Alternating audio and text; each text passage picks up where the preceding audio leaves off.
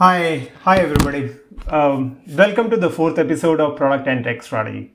This is Arvind, your host, and we will be joined by Naresh Mehta, who's head of digital for financial services and insurance for a very well-known technology and management consulting firm.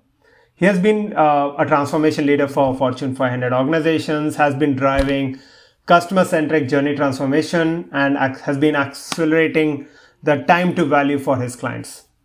Now, we have worked together in the past and we have led efforts for delivering value for many of our Fortune 500 organizations using a combination of customer centricity, AI, cloud, and product management construct.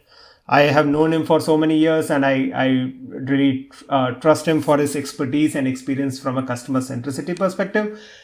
And I'm really hopeful that the conversation would be adding value to everybody who's here with us on the call. Hey Naresh, first of all, thanks much for joining us. In my experience, we have been noticing that CIOs are pushing their organization to think and move away from a project-centric model to a product-centric model. In this regard, how do you think a focus on customer experience will help the large or to mid-sized organizations to get into a product-centric model? Hey Arvind, first of all, thanks for having me on this podcast. To kick off your question, in today's world, if you look at customer experience, that has been one of the most important priority, and pretty much every other decision that happens in an enterprise or an organization, whether it is related to your technology or a platform, are aligned to the customer experience or the end user need that any organization wants to build. You talk about big universal banks, retail insurers, or pretty much everybody are following the model that Apple and Facebook followed, where the paradigm shift between the project-centric to a product-centric mindset is extremely evident. What is also evident with today's ever-changing, unique and differentiated needs of every single consumer, your end customer, there is a clear trend that every customer is a segment of its own. It's a segment of one. And therefore, it's so very much imperative that the product development focuses on human-centric and a truly empathetic approach, I would say, to address the pain points and the needs of every single persona and its archetype to that level, right? That's the whole crux of how, we are seeing people adopt this, product-centric model in today's conversation at every customer.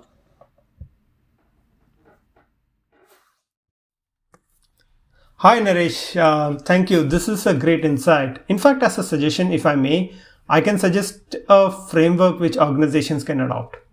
Let's assume that we are talking about an enterprise, and within an enterprise setting, we could look at a smaller group of applications that are delivering a defined business outcome, which may then be considered as a part of a product.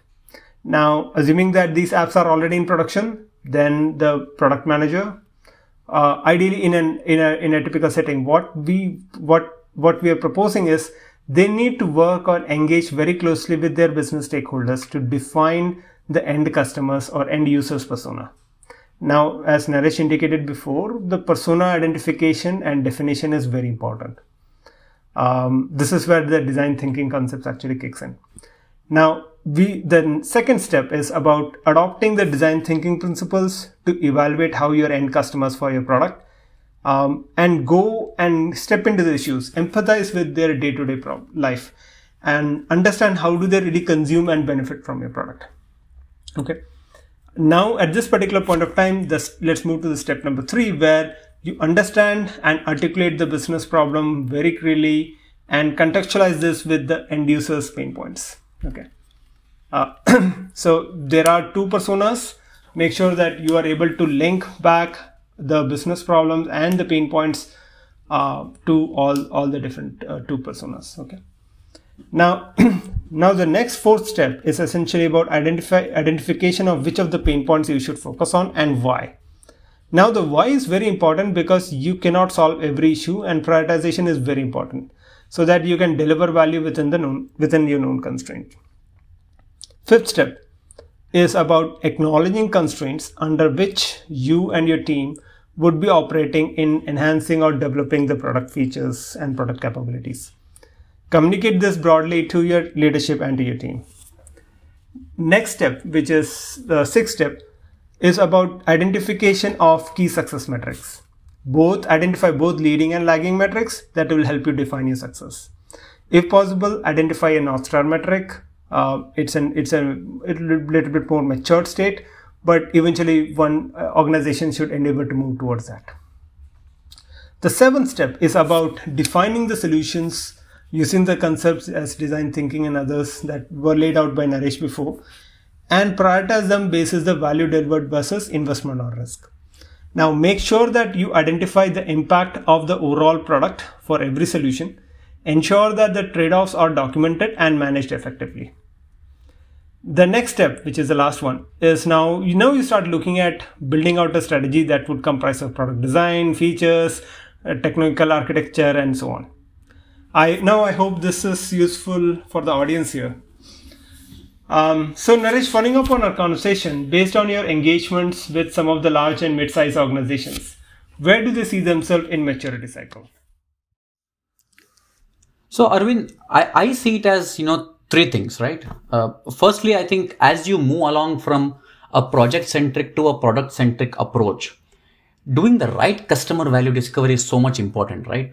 Which means that, you have to employ the right constructs and vehicle. For example, design thinking as a construct and a vehicle to drive this entire customer journey transformation has been pretty much the most sought after choice for many organizations, right?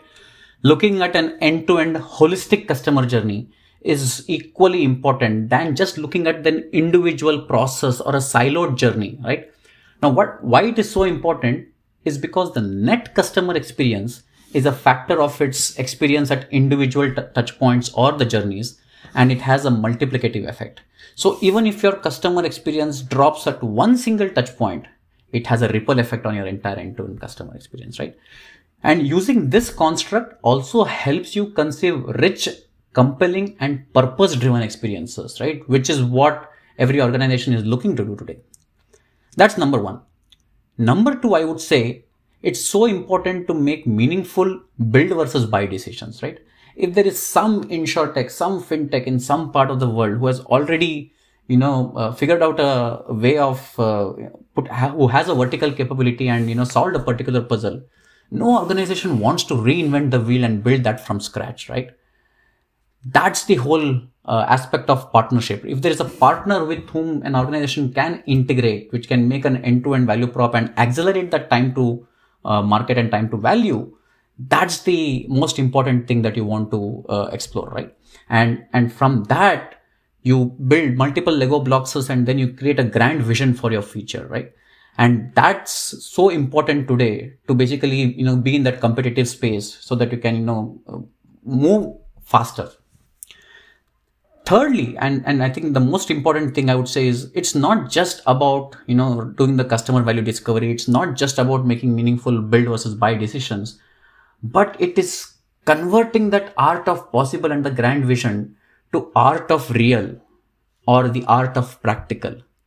That's where your technology foundation, your current investments in your technology, your in-flight initiatives, your integrations, data strategy, plumbing, APIfication, all these come into play to basically make that art of possible real, right? And all that is so extremely important to, complement the first two things.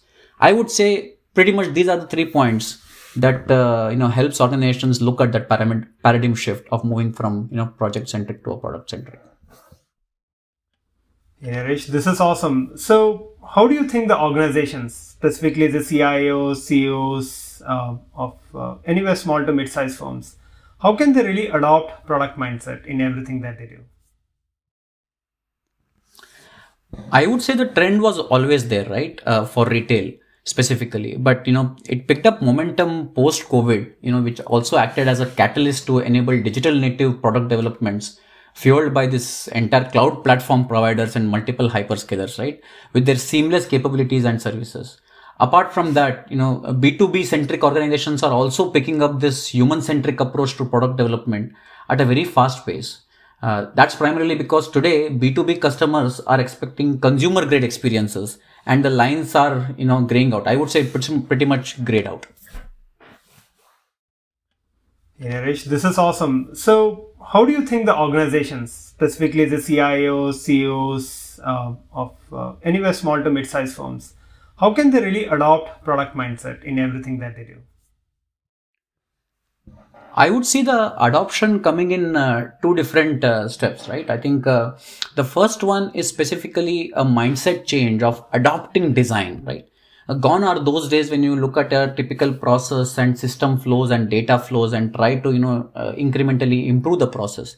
I'm not saying that's not important. It's important, but shifting the focus from process to persona is more important, right? It's important to look at the stakeholder ecosystem than the data flow ecosystem. Data flow ecosystem is the means to do it and not the end of, how you look at things, right? That's number one mindset change, I would say, right? From a design thinking perspective, design mindset perspective. The second mindset change or the second step I would say is, more from having agility. And the agility is not just in development, right? Of moving from waterfall to agile. The agility should come in the entire end-to-end value chain, right? Today we are seeing organizations, adopt agile just from a development perspective. But their requirement gathering, their funding is all in waterfall, right? I mean, is it a good starting step? Yes. But is it enough to be truly agile? Answer is no, and depends on multiple other parameters. But if you look at these two elements of design first and a truly agile mindset, those two form the core operating model of next gen organizations to go from project centric to product centric mindset. Hey Naresh, thank you so much for your time today. This was a great discussion. I'm really hopeful that this entire conversation will benefit our audience audience effectively. Thank you so much, Naresh, and looking forward to speak to you again. Thanks, Arvind. Likewise, thanks for having me on this podcast. Truly enjoyed being here. Thank you.